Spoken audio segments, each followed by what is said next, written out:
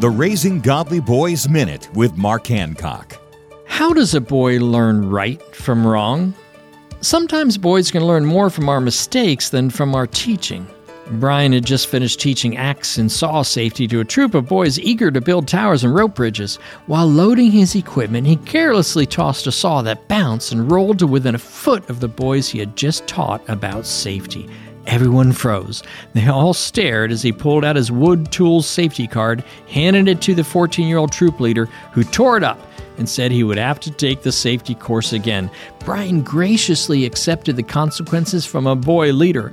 All the boys learned that day that real men accept responsibility. For more encouragement and parenting advice, visit Trail Life USA or RaisingGodlyBoys.com. Free help in raising godly boys is at RaisingGodlyBoys.com.